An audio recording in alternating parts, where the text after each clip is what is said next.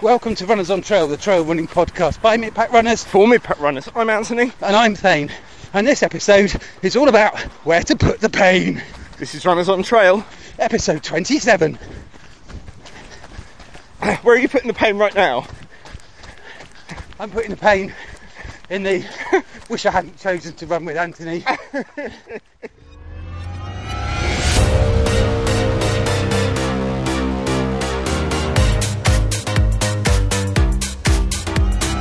Runners on Trail.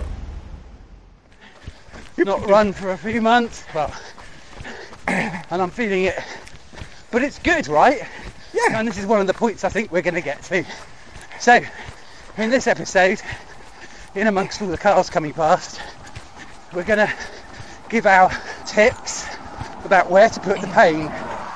So, we're going to do a short 1 minute on each while we're running, and the rest will be back in the studio. Yeah, because I think if I tried to get you to talk for an hour at the moment while we were running, yeah, you're as red as your hat is. So, I think my first one is, in terms of where you put the pain, is stacking it against experience. You know, so when you sit there and it's all going shitty, in my mind, it's important, if you can, to have a set of experience that tells you that ultimately it will all be okay. Yeah. I'm not sure there's a lot more I can say about that. The bottom line is that experience really helps you, because ultimately, if you've done a lot of races and a lot of runs, you know that the pain is mostly temporary and that it will go away. And the next day you'll be pleased with what you did and pleased that you stuck it out. And so that experience helps you push on when you're in the pain, because you know that the consequences, A, aren't as bad as you thought they were, and B, the consequences of not carrying on will make you feel probably worse than the pain is at the moment. I think it's something to do with confidence as well, isn't it? That, you know, those cookies in the cookies jars, those give you confidence that you've been here before and you can get through it and it will be fine. There's also obviously that training element as well of having done it before.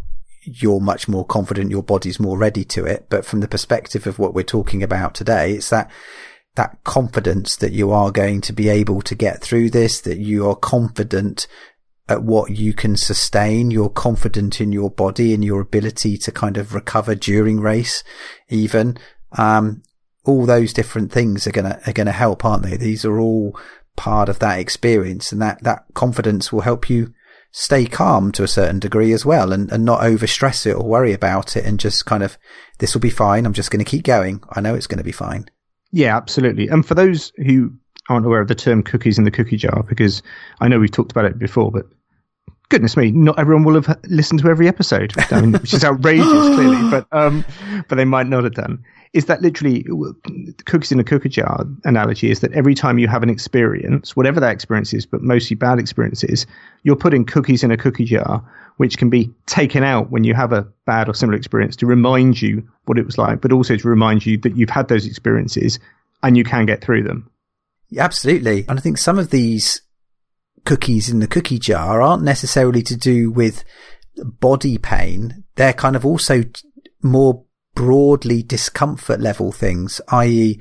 it's that kind of running in the rain. That's not muscular pain necessarily, but it's that I'm wet, I'm miserable, I've had enough. But if you've been training in those weather conditions and you're used to it, and it just doesn't bother you, does it? If you're always just going out and running in the rain anyway, why would a long run be any different necessarily? And I would definitely say anyone who wants to put a lot of cookies in their jar in one go should go and do the Felsman race in Yorkshire, because I put so many cookies into my cookie jar during that race the last time I did it. From the driving hail to the freezing rain to the, oh goodness me. Yeah, I put a lot of cookies in the cookie jar that day. But I've used those cookies, you know, I have been in some very uncomfortable situations since, and I have drawn on those experiences from that race to a massive degree to make myself feel much better when I've been running. Yeah, because all these things add up, don't they? How your body's feeling is a massive chunk of it, for sure. And that's probably by far the largest jigsaw piece in the pain puzzle. But you shouldn't underestimate all these other little pieces that will add up and will ultimately just top out where you just say, I've had enough of this. You know, it'll be like, I'm in a lot of pain. My body hurts, this, that and the other. But on top of that, you know, I was soaked wet through, I was getting cold, I had this, that and the other, and it all just kind of keeps adding up, doesn't it? So yeah, if you just even stopping some of these small ones, entering in, and what I find also is a little bit of, if some of these smaller ones don't affect you, but they affect the people around you, this might not be a positive thing to say, but you get some confidence in the fact that you're able to deal with that, which other people are struggling with. And that in some weird way gives you a little bit of, hang on, I'm not too bad compared to a lot of people. I'm doing all right. Yeah, you know? Absolutely. On to the next one. So one of mine is knowing it's only going to get so bad, or kind of, it's only going to go so bad. It's basically that thing I've occasionally talked about, that lowering yourself into the pain cave kind of thing, and at a set level of energy and exertion, the pain and the uncomfort will kind of bottom out. It's a bit like a bathtub. I'm not trying to say that it couldn't get worse. Clearly there's a limit to what anyone can take, and if you overexert what you're capable of, that's only achievable for a small length of time, but you can measure your pain and how it's going, and just because it's getting bad quite fast now, that won't happen forever. It will bottom out, and I guess some of that is knowing the level you've got to go to, or you can go to. But that's my tip, knowing the pain is only going to get so bad, kind of. Okay, so that was all about bottoming out, and the fact that it's going to get, for any exertion level, the pain will kind of probably get to a particular level. It can get worse, but it fundamentally, it's like a curve. It's like a bathtub curve. It's going to come down and then it's going to kind of level off, generally speaking. I think that's true, unless, of course, you're putting yourself beyond your lactate threshold or beyond your VO2 absorption level, in which case you're just going to end up blacking out. Yes, yeah. But that's unlikely. I think the longer you go in an ultra, it's about pain, not about your ability to absorb oxygen and stuff. So, yeah, I think you're right. The pain only gets so bad. Mm. Yeah, I guess part of it is the experience and forecasting. You know where that pain's going to kind of bottom out at, as in, you know that you can put in a certain amount of effort and it's going to get bad, you're going to get tired, but actually it will reach a certain level. And I guess it's knowing ahead of time how much effort you're putting in, where that will result in you being. So you can get it wrong in that you overdo it, and then by the time you've bottomed out, you are effectively you've gone into the red. You've gone past what you can sustain. But that, I guess, is an experience thing. Yeah, I agree.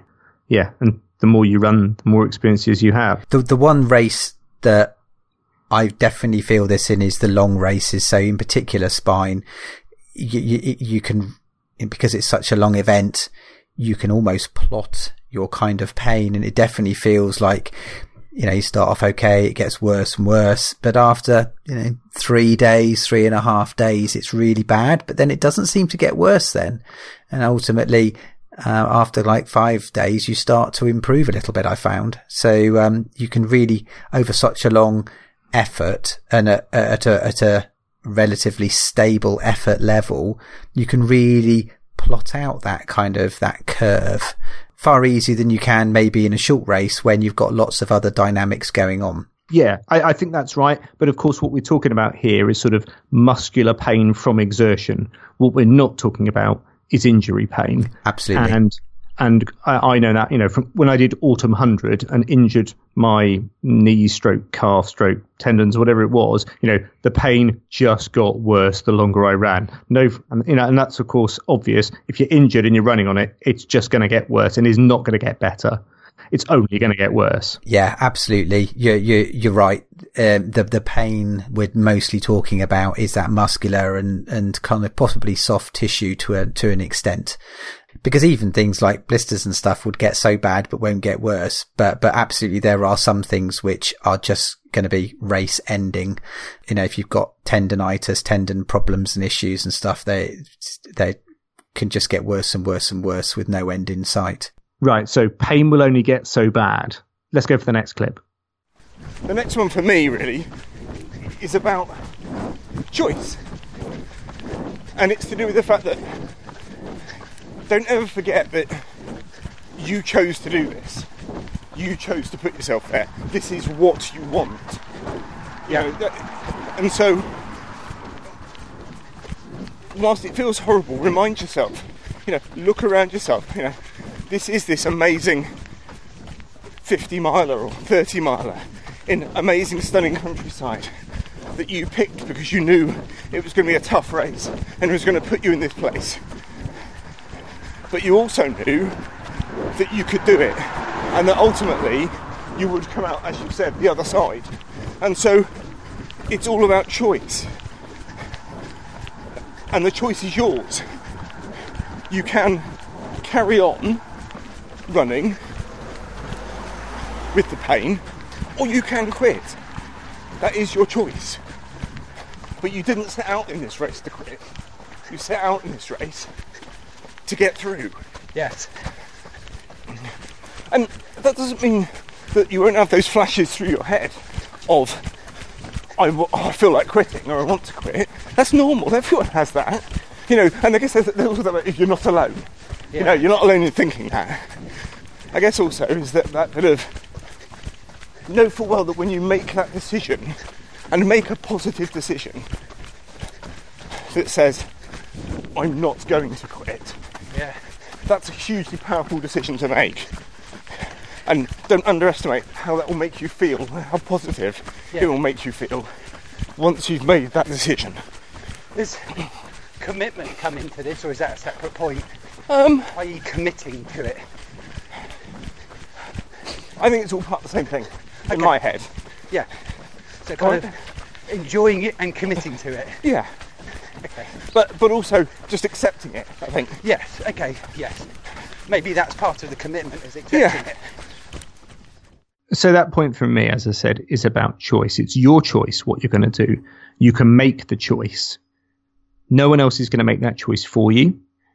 And by making the choice to carry on racing, there's a huge mental benefit in committing to carrying on and knowing that you have made that decision because you want to carry on and it's for you and isn't being made by someone else for you. I think there's another bit around choice, which is around choosing the right race. I think if you just enter a race willy-nilly, quite often, I think in our experience, you don't tend to do as well. If you think about it and you think, no, I really want to do this specific race and I want to do it because of reasons A, B, C, D, and E, then you're much more committed to it. And then because it's your choice, you've thought through the logical process of why you're there. And that's gonna help with that. If you've just turned up on the start line because you just feel like doing an ultra, then you've probably got it stacked against you. Well, certainly haven't got it stacked in your favour anywhere near as much as you have in the first scenario that you did. Indeed. Yeah, and I'm not sure there's much more I can say about it. I guess the bottom line here in all of this is if you choose to quit, that's your choice. It's not anybody else's. It's not your muscles. It's nothing. I mean, if you're injured, of course, and you have to. But other than that, you've chosen to quit. And that can feel negative, and it probably does feel negative, and it probably in some ways is negative. But on the flip side, if you choose to not quit, as I've said, when I've made that positive choice in races and gone, oh, I want to quit. Right, I am not going to quit. The high it has given me has been immense. Yeah. It really has. Good point. Right, next point. One of mine is visualization. So I find it helps to visualize and imagine the race, but also imagine and be honest with yourself about the discomfort. There's no point really imagining yourself and visualizing yourself winning the race necessarily, or I do that all the time. or being Kilian Jornet crossing the finish line at Transvolcania. I know, I never 20 imagine. minutes before everyone else. Oh, you've done that as well. No, I never imagine I'm him. I always imagine I'm beating him. See, I would classify that as dreaming. That we all have dreams, but they Anyway, should really be they should be goals, probably, shouldn't they? We digress. But if you can imagine yourself and put yourself in the situation that it's going to hurt, it's going to be painful, then it's no surprise. And when it does hurt, and it is painful, it's what you expected it to be. Yeah. You're not going to beat yourself up because it's worse than you thought it was. No. It's exactly as you thought it was.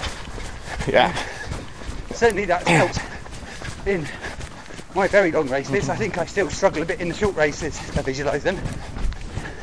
My inherent lack of speed. But imagining yourself, visualising yourself, and then maybe extending that to putting yourself in that situation, which I think comes back to a point about training and cookies in the cookie jar, but visualising it and expecting it is my point. So yeah, visualization. I definitely think it's a good thing to do. I typically haven't performed as well when I haven't really thought about it in advance. I do think there is something around projection, visualizing, and getting into it, planning your kind of mental approach and how you're going to deal with it. And you know what? If you visualize that it's going to be painful and it's going to hurt, and then it doesn't hurt as much, that's all of a sudden you've banked a positive when you're actually doing it for real. It's like, blimey, I'm doing really well.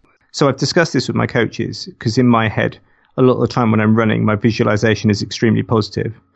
And they've told me that what I need to do is make sure I'm visualizing the bad stuff as well. So if I'm having a tough run, I need to start thinking about imagining myself in a race in that situation and how I deal with it.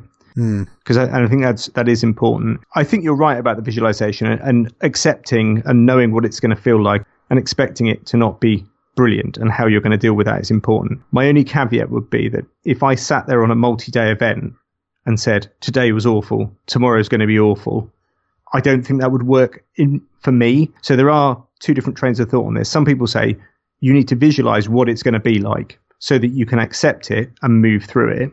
And the other side is just tell yourself that tomorrow will be better than today, because that's what's going to get you out of bed and onto the course again and working hard. And I think some things work for some people and some things work for others. I don't think there's a universal way of doing it. It all depends on what your personality or brain type is.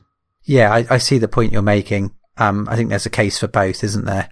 I think if it was tipping down with rain and freezing cold and you're really being pushed, then part of it saying, look, but it'll probably get better tomorrow. It's something you need to recognise. Even if you know it's not going to get better tomorrow, just tell yourself that it is. Yeah, it can only last. Certain things can only last so long, especially things which are just purely random stuff. You know, like the weather and things like that. I mean, you know, I know your physical situation probably isn't going to randomly change to be immensely positive, you know, if you're still mid-race, but nonetheless, some of the things around you could get worse, but could get better. So yes, yeah, there is the other side of the coin as well on some of these aspects. But I don't think it's just to do with weather. I mean, just to return to it just for a second, I saw a TV program, and I won't name the individuals involved, some TV personalities. And one of the people was saying, you know, when it goes bad, I'm just going to imagine that tomorrow it's going to be better, and tell myself.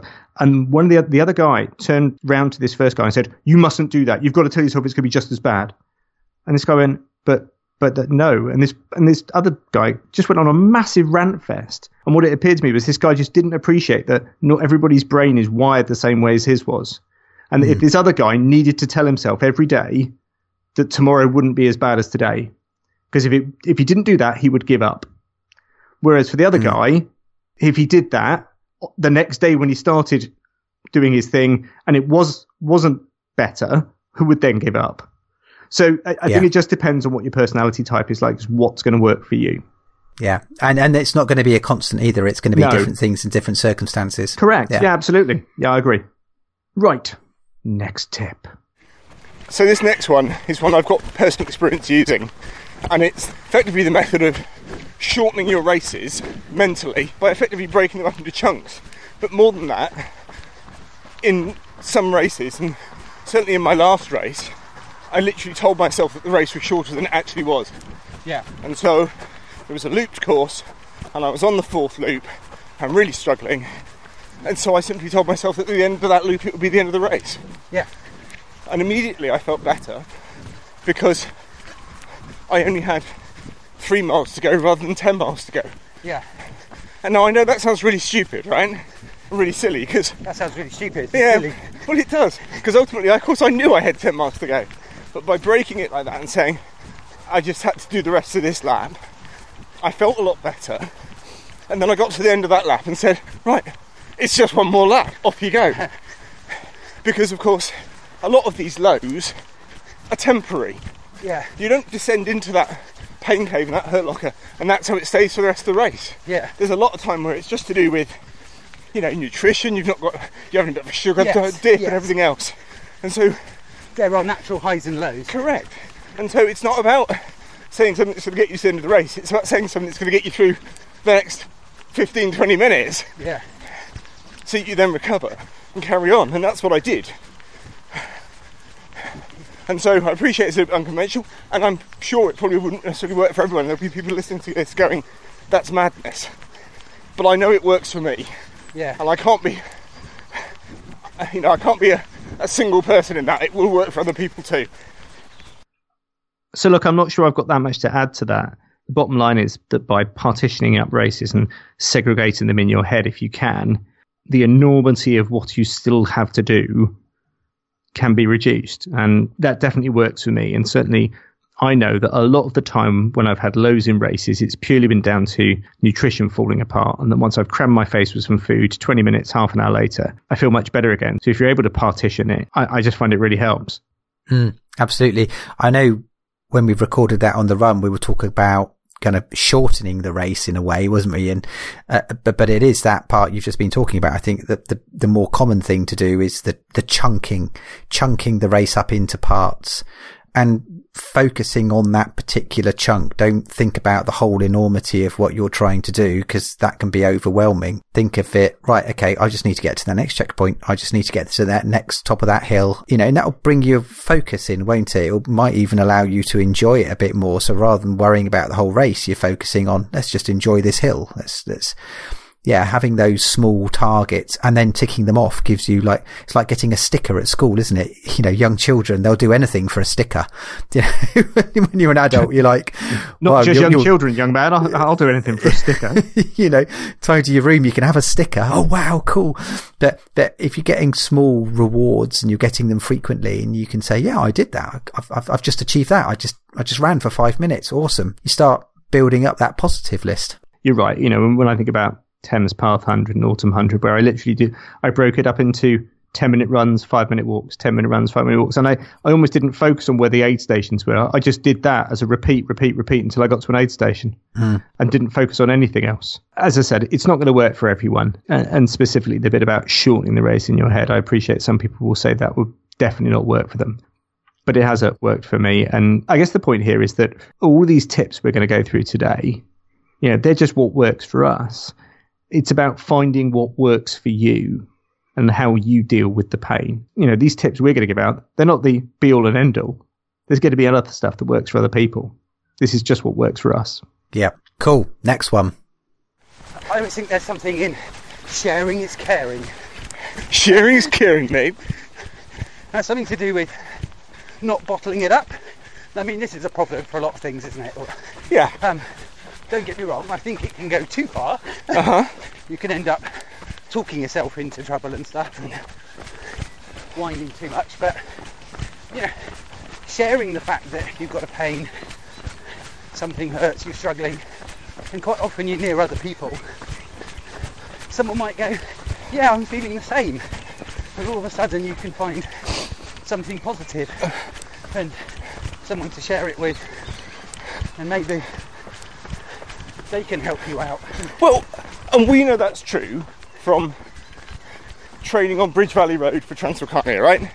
Where we go out to do... Huh? Sorry, I might have to walk up here. But... We go out to do 20 reps in a morning, and we'd get 5 reps in, and one of us would go, not feeling it today, should we just quit? And the other one, feeling it today. And the other one would go, no, we're not going to quit. Okay. And then by the time they get to 10 reps in, and the other person would go, yeah, do you know what, we should just quit now, I think you're right. Yeah. At that point the other one would have recovered and go, no, we're not quitting. And so by sharing that stuff together and sharing the experience, you can keep yourselves going. Living off of each other's ups, maybe. Yes. And talking each other out of it. Yes. Rather than talking each other down. Correct. Yeah. Okay, so sharing is caring. And listening back to that, I think there's a little bit more than that as well, isn't it? There's also a bit of kind of teamwork associated with this as well, isn't it? You're sharing, pain and discomfort, and you're looking for maybe some kinship. So part of it is being able to recognize and discuss your problems in order that other people might sympathize and help out. And maybe they got a similar problem and then you can talk about it. But it's also that bit that you can help each other out. And that's a massive part of the sport. I was thinking exactly that as I was listening to it too. It could be a bit as simple as, I'm just on a real low point. And someone says, have you eaten anything? You go, no, I've run out of food. And someone goes, here's a gel, stick it down. And things can be that easy.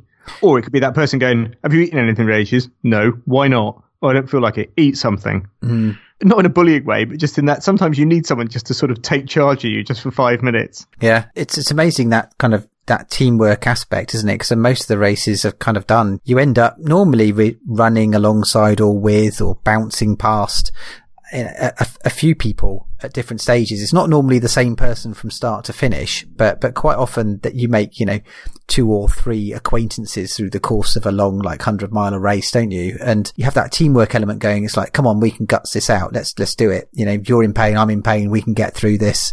And that can work. I think the only caveat I would say is that in the interest of you finishing the race and managing pain, if you all of a sudden end up with someone who's kind of clearly given up or is about to give up, then move on because that's not going to help you in any way. Yeah, it can be really difficult. As you said, that trying to stay with someone who's clearly struggling is clearly the good thing to do.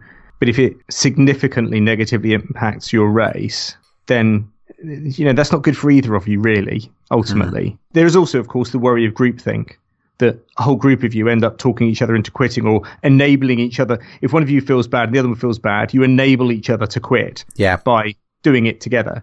But I think that the other side is more likely that one of you will pull the other person out of the problem than that happening. I think maybe 2 out of 3 or probably 3 out of 4 times it's normally a very positive thing. But there's been a few races where I've been with somebody and they've all of a sudden, tanked.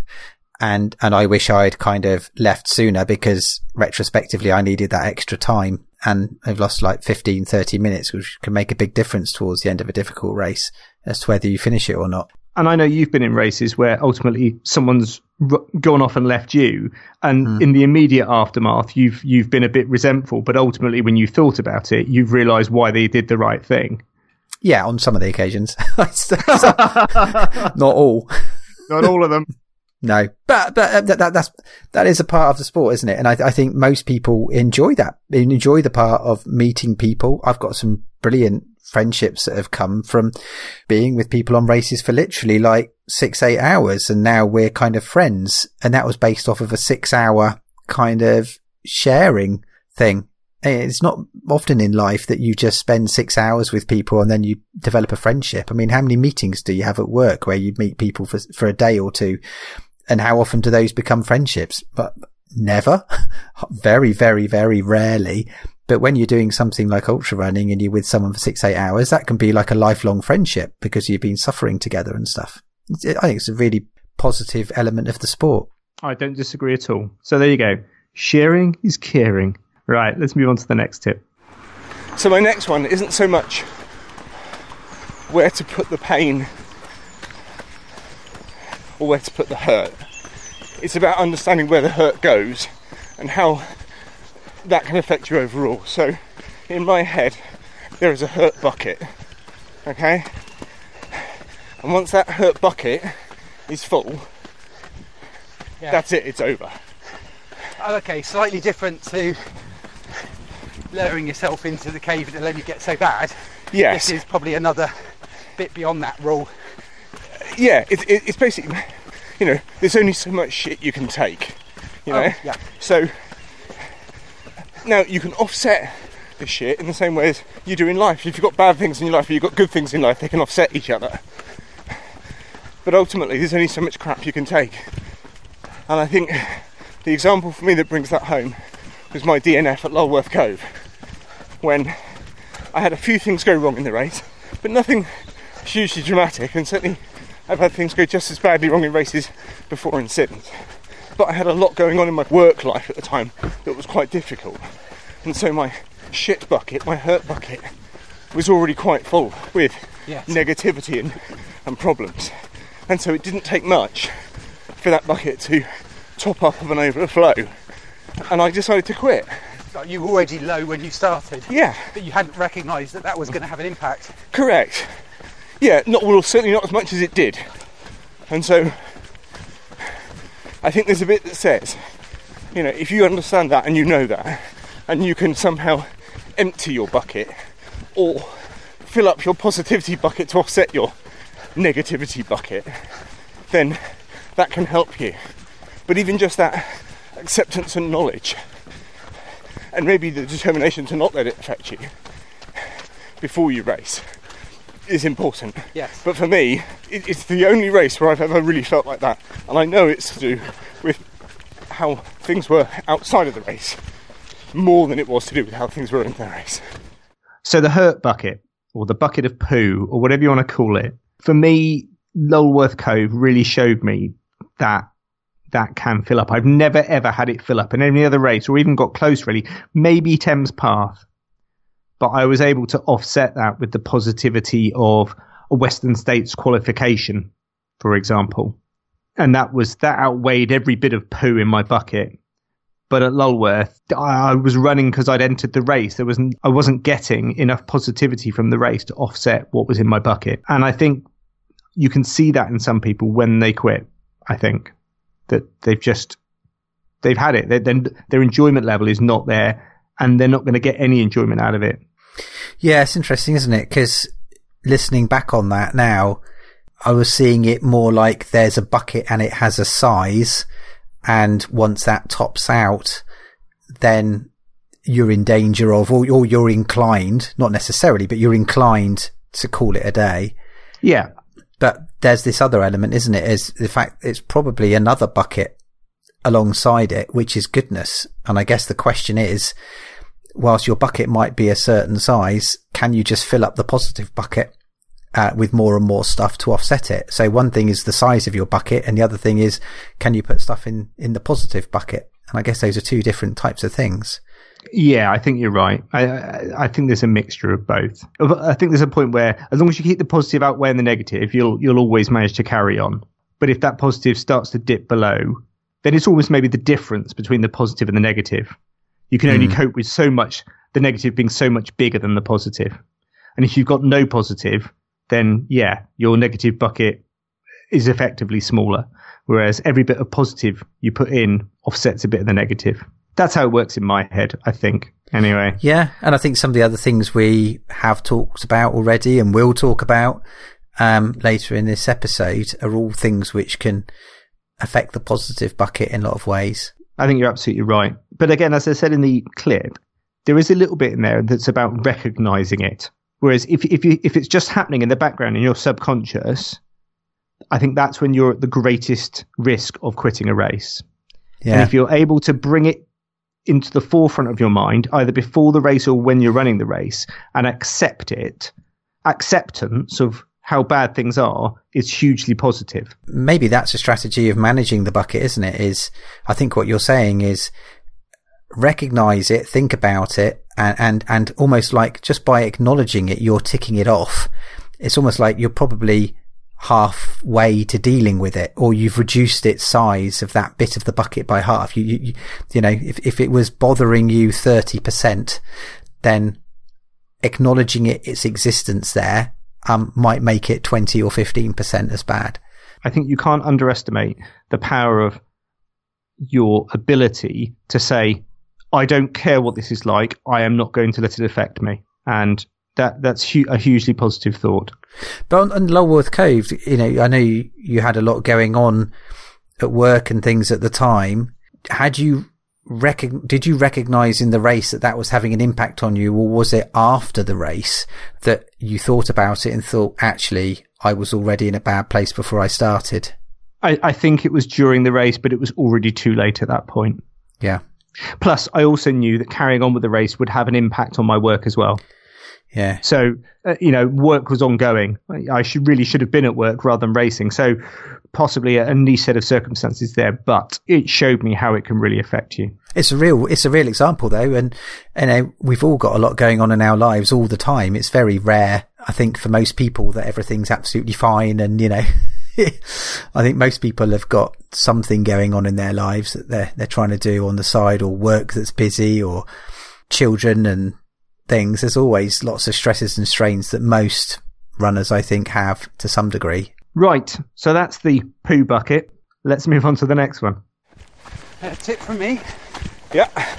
Don't go running with me on a Sunday when you've not been running for a bit. Yeah, that's what. It's shaking it up. So you can end up in a bit of a groove. I'm looking about kind of mentally here, talking about physically. i.e.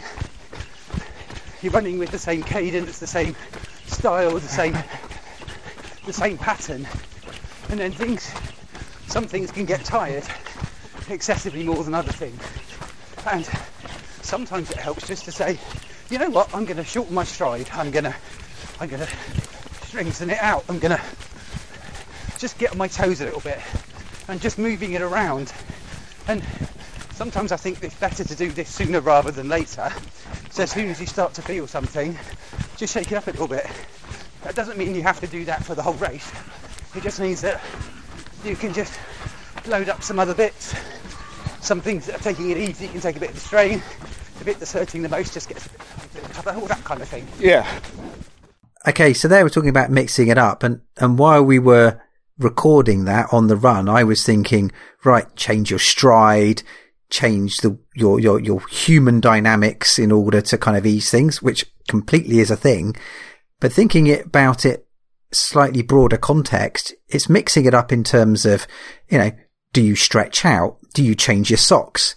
Do you have a new attitude going forwards? You know, there's lots of ways in which you can change things about your physical and your mental state to make things better and make you approach the next stage of the race in a more positive, more healthy, better condition.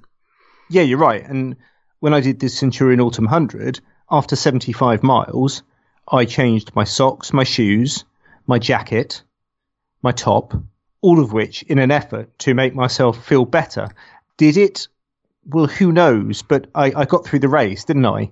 So even if it actually didn't make any difference to me physically, mentally, knowing I'd made a change for the positive and knowing I'd taken a positive steps to try and help myself was probably a good thing, right? Yeah. I find stretching can help quite a bit as well. It's just kind of like, as your muscles get tense, just kind of like take the time just to kind of stretch out a little bit, change certain things about your physiology. They all have positive impacts. So yeah, there's a whole range of things you can do. Lots of little tricks and tips you could pull on to make things better, all by mixing it up. Yeah, absolutely. And certainly from a stride perspective, when I did the downhill at Transvulcania, I absolutely changed from short choppy strides to long bouncy strides, because in that 2.5 hours, there's no way I could have kept the same stride pattern running down that hill. So by changing it up physically, definitely kept bits of my muscles fresher and able to cope when the other bits got tired. So as you said, there definitely is that bit that's physical, but I think you're right in terms of other things you can do, whether it's mental or administration, that they're all good things to help you in the race. Yeah, and in even what you're eating as well or drinking, it could be that you've just, your stomach needs something different and you don't even know it. Yeah. So thinking, okay, well, I'll have that energy drink, or I'll eat some proper food this time, or let's try that different bar. I don't normally like that, but that might just go down. Certainly, I've ended up in races where you just struggle to eat certain types of food, don't you? You just they just won't go down. You just don't have enough saliva in your mouth to kind of chew stuff anymore. So you do have to think more broadly about what you can do to solve those problems. You're right, because you can just develop the attitude of, well, I won't eat anymore, then that doesn't work. I think the other bit as well is about recognizing or doing these things early, potentially even before there's been any impact. So mixing it up before you need to mix it up, or before you recognize the need to mix it up, so that you never end up in the situation where you think, oh, I've got to do something to sort myself out. By mixing it up, you might stop that ever happening in the first place. Does that make sense? Absolutely. And so part of that is also the experience, isn't it? It's knowing what you can do and recognizing that you probably need to start mixing it up, because if you don't, then you might be developing problems in the next 10 miles because you've had that experience to know that's likely what's going to happen. So yeah, absolutely. I mean, I ran a race and there were some people who were around me for most of the race. I said, why are you running? This hill is so steep. And they said, we're determined to run the entire race, which was great if that's what they wanted to do. But my experience told me that I'd walk the hills faster than I could actually run them. Some of them were so steep. And so that's kind of a part of mixing it up, isn't it? Walking and running when you need to, in order to generate the best speed you can throughout the whole race. Yeah. Is there a thing where kind of a tip where you start running before the top of the hill to put load into your body, and then as you go over the top of the hill, it then kind of eases up and you feel more positive as a result of the transition, rather than starting to run at the top stroke when you're going downhill already? Is that a thing? I feel it's a bit of a thing. I'm not sure if it's a thing. I've not heard of that thing. Okay. I think it's a thing. I've certainly heard the thing that says that you go slightly easier up the hill that you can and run the downhill harder than you would otherwise have done. In other words, you don't consolidate so much on the downhill because you've gone for a little bit less effort going up the hill. You won't go up that much slower, but you can go down the hill, use that effort that you've saved going down the hill to go down the hill a lot faster. Yeah. Okay. But I think we're going slightly off topic now. I think we are. Okay. Okay, so that was mixing up. Can I say one thing as well? That I love you too. Oh no, sorry. Go on. Is that, sometimes I think we've all said, if you don't think you can finish a race, you shouldn't enter it and stuff. But, and to a certain degree, you have to at least be able to see yourself finishing it. But you only live once, and going out and trying and having an experience is probably better for you in one way, shape or form than sitting at home and not doing it. So yes, we don't want to make a habit of it, sure, but equally, in my belief system anyway, or my current belief system, you get one life. You want to make the most of it. You might go out and not do well, but it's going to put cookies in your cookies jar. It's going to give you an experience. It might give you more hunger to do it again. Not that you want to make not finishing a pattern, but don't beat yourself up as well. I know that's slightly different to what we're talking about. But yeah, and I'd agree to a certain extent, but I would also say, if you're entering a race in the belief that you can't do it, you probably shouldn't be doing that. No, right, yeah, I think that's probably unfair on organisers and stuff. Well, like that. And you just. And yourself. Well, and that is that type of thought pattern that will see you not succeed, because it'll be so easy to quit. Oh, I knew I couldn't do it. I'll just quit. Yeah, you're right. You've got to have a belief that you might be able to do it. I'm not saying you should enter a race saying I can do it, but I might be able to do this, and I want to try. Yes. Yeah. Okay. Who's got the money to enter races they know they can't do? Not me. So look, there are some hints and tips from us on how to cope with the hurt, how to cope with the pain during races. Are you going to say anything? I'm hidden under a blanket. I can't see you. I guess pain and discomfort are all part of ultra running. It is unavoidable. You are, by definition, doing something longer than a marathon. And what's more, it probably ain't flat. So even if it was a marathon, it's probably going to be a lot harder than a flat marathon.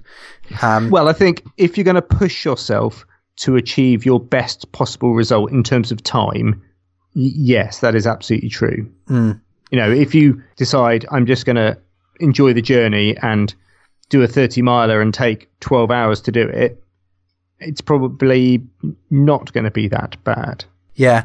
So I guess the inspiration for this podcast in part came from a 2-minute clip from a guy called Seth Godin, who was on about where do you put the pain? How do people finish difficult things? And he was talking about a marathon running and saying, you know, if they shortened a marathon from 26.2 to 25 miles, would a higher percentage of runners finish it? And the answer is no. You don't go to a trainer of a marathon and say, look, I want to get training because I want to run a marathon and for it not to hurt. Running a marathon is going to hurt by almost definition. The people who finish because they know where to put the pain. If you don't know where to put the pain, then you're going to quit at mile 12, mile 13. And ultra distance running, by definition, is longer than a marathon, and it's not only longer, but normally the terrain is going to be a lot more severe than it would be on a regular road marathon. So it's all part of it. It's what attracts us to the sport, is the fact that it is hard, it is difficult, it is going to be painful, and therefore you have to have the strategies to deal with it. So it's a big part of it. And that just makes the achievement even more sweet and even better, doesn't it, when you complete it? Yeah, you know, the old adages are true, aren't they? The pain will only last so long. I mean, it can last months, don't get me wrong, certain, especially injuries type stuff, but normally the pain from an event will normally go within, you know, a day or a few days, won't it? But the pain of not finishing will last forever. Don't forget, you can follow us on Instagram and Twitter at Runners on Trail. You can email us at runnersontrail@gmail.com. So we'll play you out now with the end of Thane and my run on that lovely sunny Sunday in Bristol. We hope you enjoyed the podcast, and don't forget, enjoy the trails. I don't even know where I am. You'll see in a minute. We're nearly at the Downs now. We're nearly at the parting of the ways. No, maybe I'll do another hour and a half. Well, unless you want to come and do some Bridge Valley Road reps, but I'm guessing you don't. Taste. That's 9.5k so far. So it's going to be a bit more than 10k, sorry. I'll tag you in Strava anyway. You can put that little footnote, oh, I was running with Thane. Everyone will know what that means.